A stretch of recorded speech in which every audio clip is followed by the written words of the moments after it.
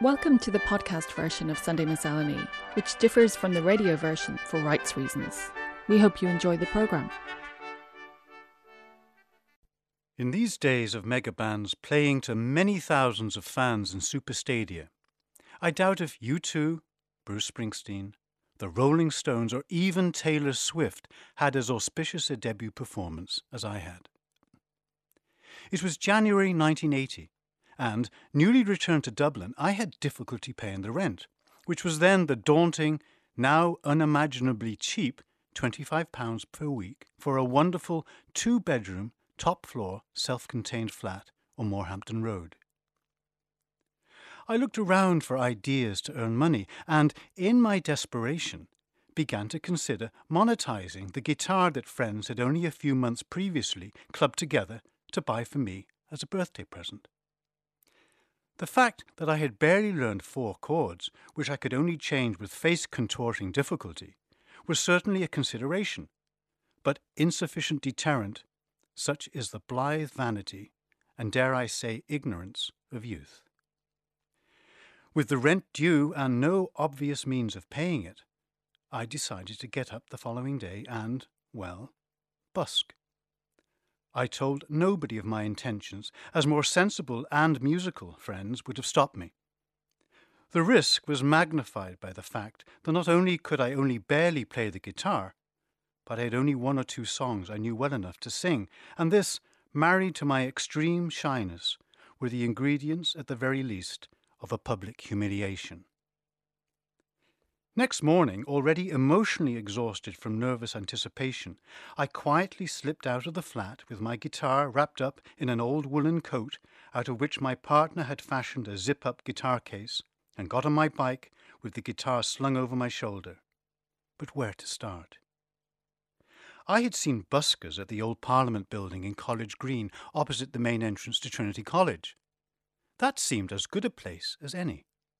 So, full of a manic determination, I cycled down to Stephen's Green, down Grafton Street and on to College Green, resolved not to deviate from my plan and oblivious to much of what was happening around me. I do recall being surrounded by a lot of street noise, but spent no time identifying it. My plan was that I would simply get off my bike, take out my guitar, turn to face the street, and start to sing the song I was most comfortable with, which happened to be the Beatles' Let It Be. Hesitation was not an option. So I did precisely that. I dismounted, took out my guitar, and, fingers clinging nervously to the shape of the chord of C, turned towards Dame Street. Whatever courage I had anticipated having immediately deserted me.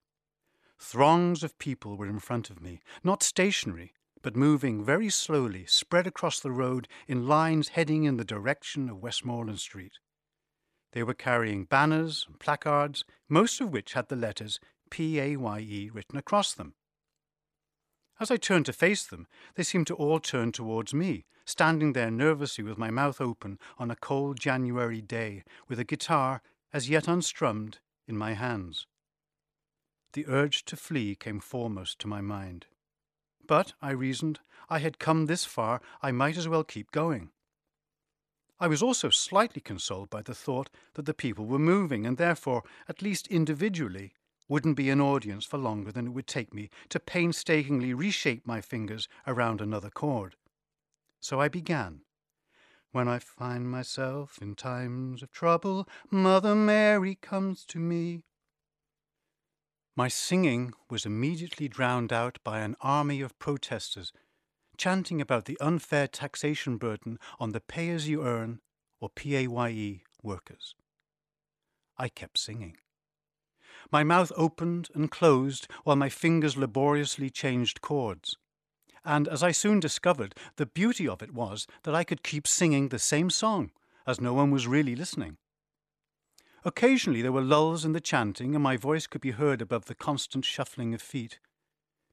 This was a testing time, until I discovered that if you sing the words "let it be" often enough, they begin to sound an awful lot like PAYE.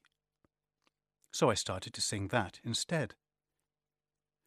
Suddenly, Coins were being flung at me from all angles, accompanied by approving nods and shouts of encouragement. No one seemed to mind my lack of skill, but appreciated my perceived solidarity with their cause. I don't know how long it took for the protesters to pass me, but news reports later confirmed that over 350,000 people took part in what was one of Ireland's largest ever protests. Springsteen, eat your heart out. What I do clearly remember, though, was their generosity. After they had passed by, fading to a distant cacophonous hum, and when I could sing no more, I counted the money in my guitar case. £26.15. When I find myself in times of trouble, Mother Mary comes to me, speaking words of wisdom, P-A-Y-E.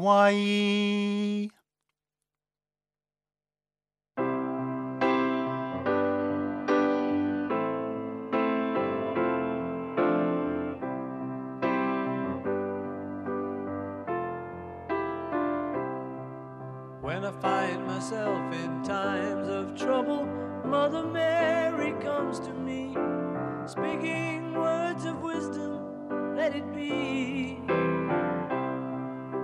And in my hour of darkness, she is standing right in front of me, speaking words of wisdom.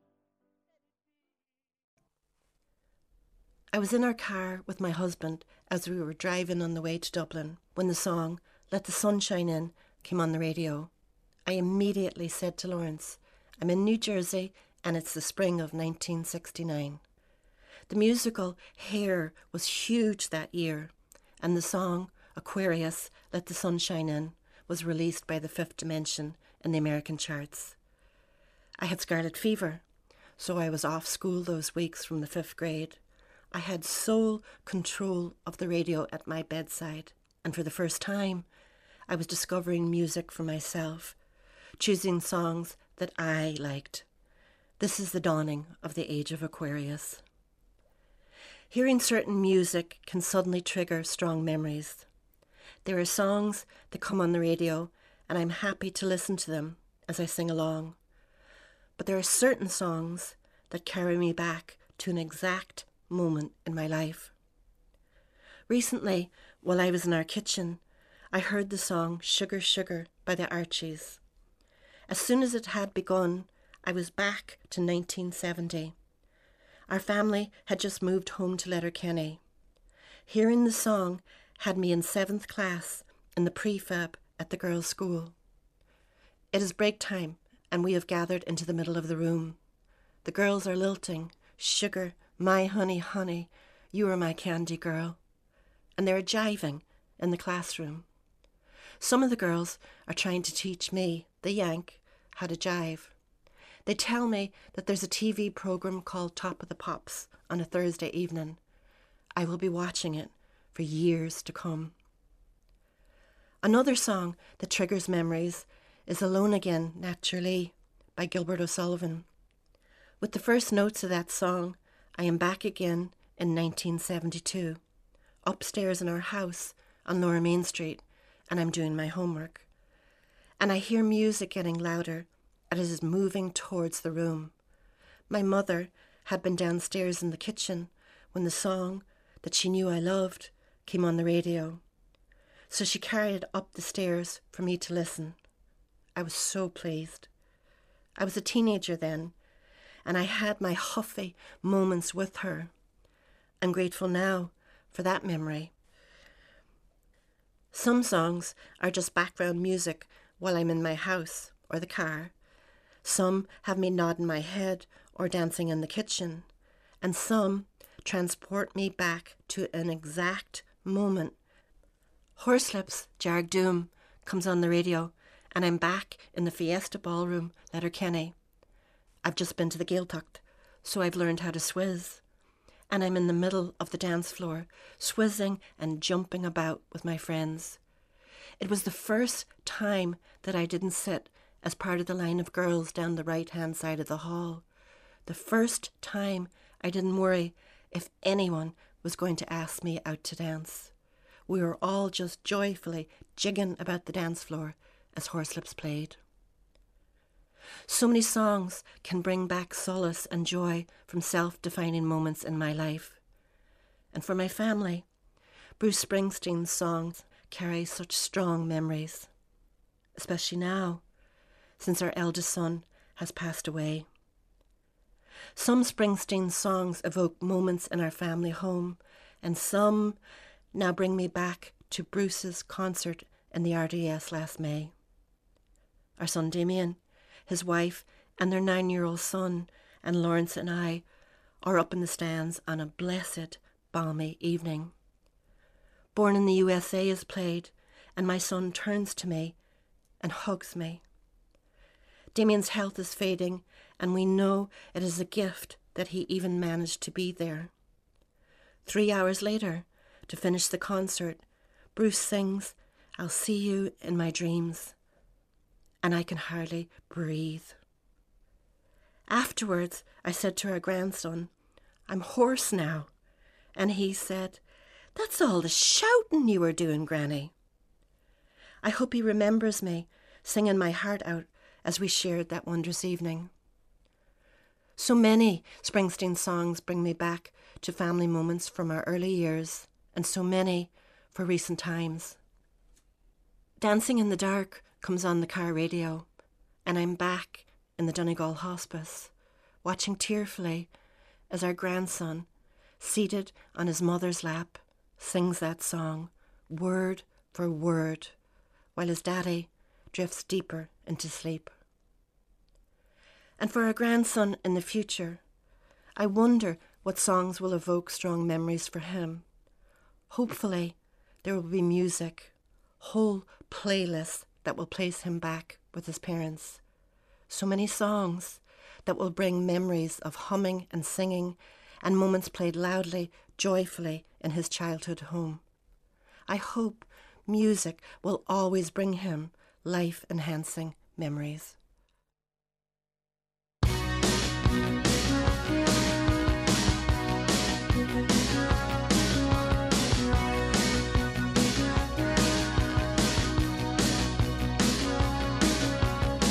I get up in the evening and I ain't got nothing to say. I come home in the morning, I go to bed feeling the same way. I ain't nothing but tired, man, I'm just tired and bored with myself. Hey there, baby. In The Dead by James Joyce, and Kate, in a discussion about singers, announces that for her there was only one tenor, to please me, I mean. But I suppose none of you ever heard of him. His name, she said, was Parkinson. I heard him when he was in his prime, and I think he had then the purest tenor voice that was ever put into a man's throat. But the others in the company have never heard of him. Scholars have suggested that this is Joyce's way of showing that Aunt Kate's memory is fading. One writing, for example, that it seems unlikely that such a group of aficionados would have known nothing of so remarkable a tenor voice as that evoked by Aunt Kate. But I think I know what Aunt Kate might have meant. In 1977, in the Palau de la Música, the main concert hall in Barcelona, there was a Beethoven marathon, a whole day dedicated to Beethoven's music. Lasting 8 hours, it included a piano concerto, chamber music, and ended with the Ninth Symphony. But what stood out for me was when, in the late afternoon, a soprano came onto the stage and sang a single song called The Elfin Fairies, one of Beethoven's Irish songs. It could not have lasted more than 3 minutes. I thought the singer had the most delicate, expressive, and exquisite voice. Even now, 45 years later, I can remember how she balanced the lilting tone in the arrangement against the soaring notes in the melody. She was supremely confident. Her name was Carmen Bustamante, and she must have been in her 30s then. But when I asked about her, no one seemed to recognize her name. I wondered why she was not as famous as other singers in Barcelona then, such as Montserrat Caballé and Victoria de Los Angeles.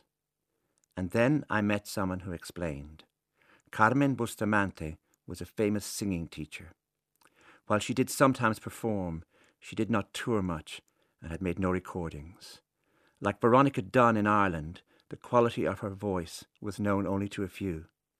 But she inspired several generations of students. She became my Parkinson. She was the soprano who had pleased me, but I had only heard her once, just one song. Recently, I went back to that concert hall in Barcelona to give a talk about music in the city in the 1970s, and I thought I should check, in the age of the internet, to see if there was any more information about Carmen Bustamante. And I found to my delight that she had made a number of CDs, and I could now, after all the years, listen to her voice again. Like other Catalan singers, she had made a CD of Catalan folk songs that in complex arrangements had almost become art songs as performed by, say, Victoria de los Angeles or José Carreras. In these songs, Carmen Bustamante's voice was as confident and exquisite as I remembered. But like the other two singers, she'd also worked with the songs of a number of Catalan composers who had thrived at the beginning of the 20th century, whose songs had become part of the Catalan repertoire, but were hardly known outside Catalonia. Composers like Frederic Montpou, Xavier Monsalvatge, and Eduard Toldrà. There was one song by Toldrà, a setting of a poem by the Catalan poet Josep Carner, whose work had been translated by the Irish poet Pierce Hutchinson, that I started to listen to over and over.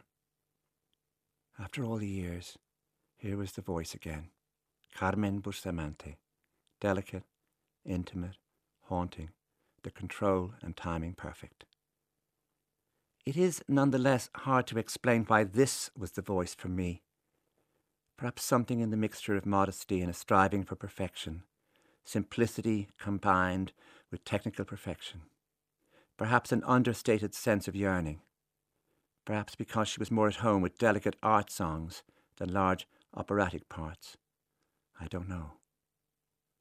Before the lecture in Barcelona, I sent the people there the text, and since it contained so many dates and facts, they decided to check in case I'd got something wrong.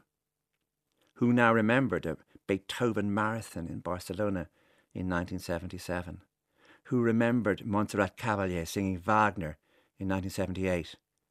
And who remembered Carmen Bustamante?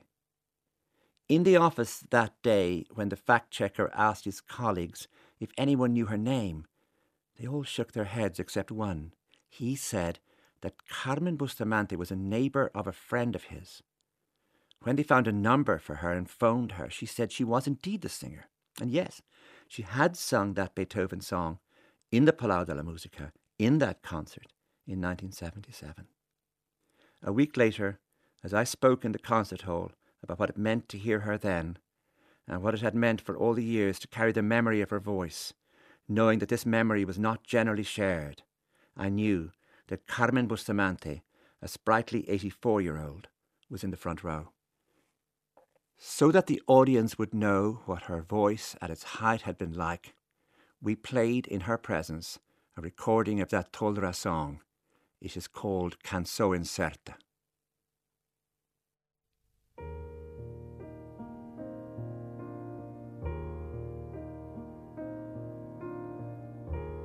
Aquest camí tan fi que sap on mena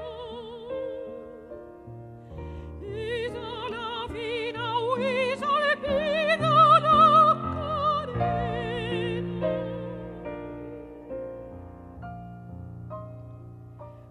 Ulli blau.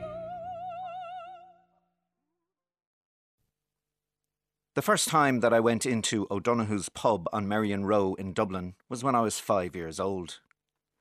It was the 1970s, and I was there with my family for the Sunday afternoon session in the back room. We stood outside the pub with a crowd of others, some carrying musical instruments, until the side door opened at 12:30 and everyone filed into the back room. It was soon packed. The benches that lined the walls were full, as were the small black stools around tables that were quickly laden with drinks. The room may well have included famous, or soon-to-be famous people, because O'Donoghue's was then still the centre of the city's traditional music revival that had started in the 1960s.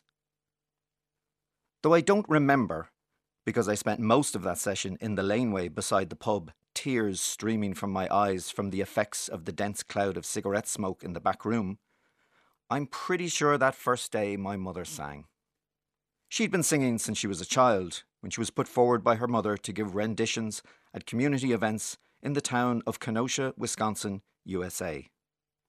Brought up with third-generation memories of Ireland, she became steeped in both Irish and American folk music, the Clancy Brothers and Tom Paxton, the Dubliners and Judy Collins. When we moved permanently to Ireland in 1979, O'Donoghue's, or O'Dee's as it was sometimes known, became a central part of my life. My mother was a regular at O'Donoghue's sessions for more than 3 decades. There were other music pubs she brought me to: Taylor's Hall, the Brazen Head with Liam Weldon, Searson's on Capel Street, Hughes's behind the forecourts. But of all of them, O'Donoghue's was the most important. It also became a frequent place for me on Thursday nights and Sunday afternoons when I was older, often standing outside like I had done when I was 5, waiting for the pub to reopen after the Sunday holy hour. The sessions were with Martin Denning, Johnny Keenan, Mick Fitzgerald and Davy Banks, the drinks served by Con and Greg behind the bar. My mother was a central figure at those sessions. Her repertoire was a mixture of American and Irish. There was Tom Paxton's Rambling Boy, a Judy Collins-esque version of Amazing Grace, the Bold Fenian Men, Will You Go, Lassie Go, Red is the Rose. She even wrote her own songs and put airs to the words of William Butler Yeats. She had a voice that could command not just a room, but a packed pub. It was quite something to hear a raucous, busy O'Donoghue's fall into silence when she started into the first bars of a song. Drinkers crowding to see the voice, tourists taking photos, the room singing the chorus. In my early teenage years, when I didn't go to O'Donoghue's, I'd stay awake until I could hear the distinctive sound of our Volkswagen Beetle's engine long before she turned the corner to our road. In later years, I brought friends to my mother's sessions in O'Donoghue's, particularly my school friend Stephen Ladd. There came a time when the two of us could walk in the front door, the pub heaving, and hold up 2 index fingers to Greg or Con, standing on high stools behind the bar like ship's lookouts, who would then shout to the pourer, 1 and 1. Shortly afterwards, a Guinness and a Carlsberg would be sent our way. We had many good nights there.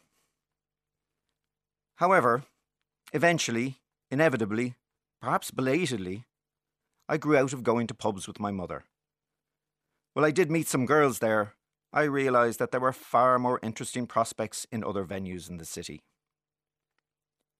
And so my days in O'Donoghue's came to an end. My mother continued to sing there for many more years. But in time, the scene changed. Musicians changed. People listened less to the music, and she no longer felt like she belonged. I'm not sure she ever found something that could fill the place that O'Donoghue's had once held in her life. But, to this day, whenever I pass the iconic black and white facade of O'Donoghue's, I can still hear the remarkable sound of a full pub fall into a hushed silence as my mother takes a breath, closes her eyes, and starts to sing. Amazing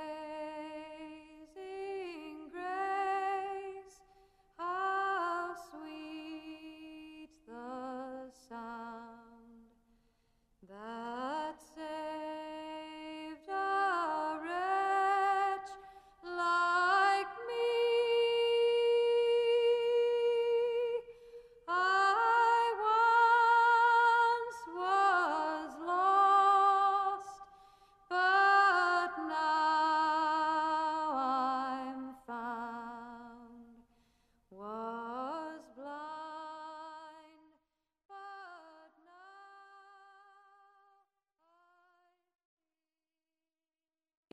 According to Carl Jung, nothing has a stronger influence psychologically on their environment, and especially on their children, than the unlived life of the parent. What a profound yet devastating insight. I suspect he's right. I've heard people inadvertently use this idea of Young's as an explanation for the modern pushy parent. I never got onto the county camogie squad, so I'll make sure that you do. You will tog out in all weather. I will drive you around and around in a web of car journeys that will take in every pitch this side of the Shannon. I will cheer from the sidelines and drag you forward even when you've had enough. You will achieve what I never did. The anecdotes of helicopter, lawnmower and leaf blower parents abound where I come from. But I prefer to flip this idea a little. I see Young's kernel of truth and insight in a softer light. My mother is a woman of few regrets, but there was one thing. After every sing-song, after every Sunday Mass with a particularly edifying recital, even after a funeral where the singing was beautiful, she would state in a wistful voice that she wished she had joined a choir. I was never any good on my own, she would say to us, and latterly to her grandchildren, but I would have loved to be in a choir. I think unconsciously I must have been keen to sweep away her one remaining niggle. I would make reparation for her. She could live those unsung moments vicariously through me. I was happy to compensate her for her loss and make restitution. It's the least I could do. So I joined a choir. It's made up of my colleagues and me, an initiative by our county council to encourage a positive atmosphere in the workplace. Despite the initial scepticism of our boss, a large number of us signed up. In the spirit of inclusiveness, there were no auditions, nor have there been any demands for soloists to step up to the plate. After a few months, the numbers have dwindled, yet there is still a core group committed to singing together. We rehearse weekly and have already performed to a very sympathetic and forgiving home crowd. Our next challenge is to move from carols to gospel or a cappella, or perhaps I am jumping ahead of our abilities. Normally I relate to my colleagues through emails and over rushed cups of tea in the staff room. We borrow staplers, swap textbooks and complaints. Now I can look around a rehearsal room at 8 a.m. on a dark Wednesday morning and appreciate my colleagues in a different light. I am tickled to observe the women who, as children, clearly enjoyed the benefits of stage school. Then there are the quiet ones with pure voices, evenly delivered with assurance, and the ones like myself, hanging on to what's left of their vocal cords after decades of misuse. I even find myself surprisingly protective towards the few brave men doing their best to hold their own amidst the female hegemony. At these early morning rehearsals, there is much throat clearing and spluttering, coughing and off-key croaking. We nod apologetically to each other needlessly as we make mistakes, but we plough on. And then occasionally it happens. A few notes carried in harmony, our voices warm and round, resonating together in the space around us. The hairs on my arms stand on end. I know we are doing something right. And then it's gone. We still have a lot to learn. Singing is something we all do as children, and I am told I did it reasonably well. But at what point did I become ashamed of or embarrassed by my singing voice and put it away? The return of singing into my life makes me reflect on what else I have disposed of prematurely. Swimming, hockey and art perhaps, all activities I loved when I was younger, but failed to carry with me into adulthood. Like my mother, I don't like to dwell on regrets, but it does make me wonder. And unlike Young, I don't know for certain if my unlived life will have such immense power over my children. But what I do know is that as I loosen my facial muscles with embarrassing stretching exercises and warm up my voice with one bottle of pop, or as I conquer the more challenging rounds of Old Abram Brown, singing in a choir for me has moved from the realm of the unlived life and firmly into my everyday reality.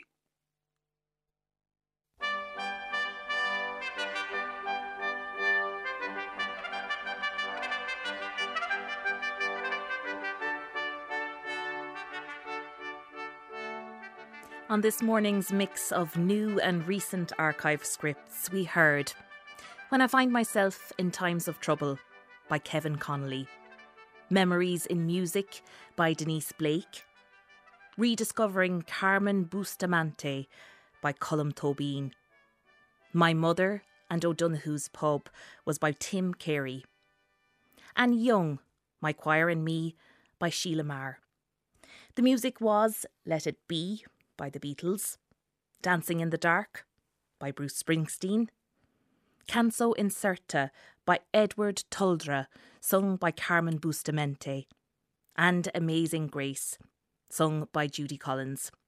Sunday Miscellany's broadcast coordinator is Elaine Conlon and the producer is Sarah Binchy. You can find more from Sunday Miscellany and other RTE arts and culture programmes at rte.ie/culture.